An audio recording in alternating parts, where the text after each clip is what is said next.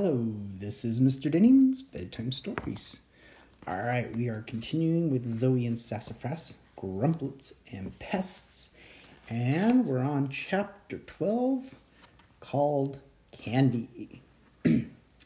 Back at the house, I sat at the kitchen table and wrote in my science journal, I think candy can work like a trap plant for Grumplets.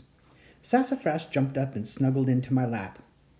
Okay, I think it could work. We just need to put candy in the forest, or give our friends candy to throw when they start feeling grumpy. Or, I looked down at Sassafras. He bumped my chin with his head. Meow. Yeah, there's no way we can actually use candy. It would get all gross in the forest. It works, but still not actually a solution. Great. I crossed my arms on the table and laid my head down. Hey, kiddo. I felt a hand on my head. Hey, Dad, I grumbled. Sounds like you could use a snack, huh? Meow. Sassafras leapt down from my lap and wove between my dad's legs. Dad laughed and went to the fridge. Okay, buddy, a snack for you too. When I heard the sound of a plate being set in front of me, I finally lifted my head. Thanks. He frowned. You okay? Yeah, I leaned my head on my hand. Just stuck on a problem. Want any help? I'm sure I'll figure it out eventually, I said, and then I crossed my fingers under the table because I really hoped I was right about that. Dad grabbed a can of cat food from the pantry. I heard the grating sound of the electric can opener whirring. Sassafras also heard it and began prancing with joy. At least someone was happy. Ugh, why can't I just plant candy? I exclaimed.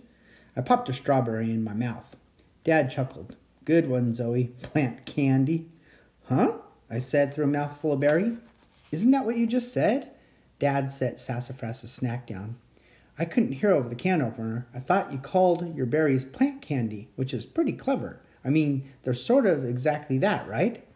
Plant candy. That was it. I leapt up and gave him a big squeeze. You're a genius, Dad. Thanks, said Dad with one eyebrow raised as he headed back to his office. A head peeked in the kitchen. What did I miss? Asked Mom.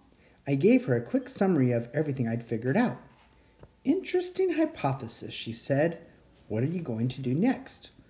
I looked at the notes in my science journal. Well, I think I'll try what I did last time with Pip, but maybe this time I'll have him throw the food toward the Grumplets from the start. That way maybe they'll eat the berries right away and leave Pip's happiness alone. That sounds like a great plan, said Mom. Meow, added Sassafras. Oh, and if that works, then we need to find berries in the forest. Or could we plant them in a part of the forest farther away? The monster said the Grumplets eventually move on to other places. Maybe if we get them to start heading somewhere else, we can have the rest of the summer to play without grumpiness. Sassafras purred.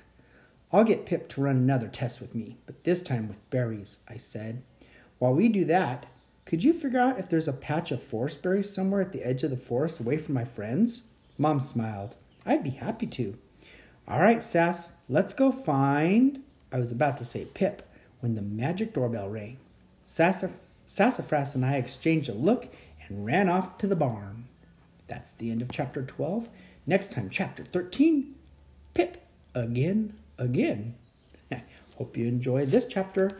Have a good night.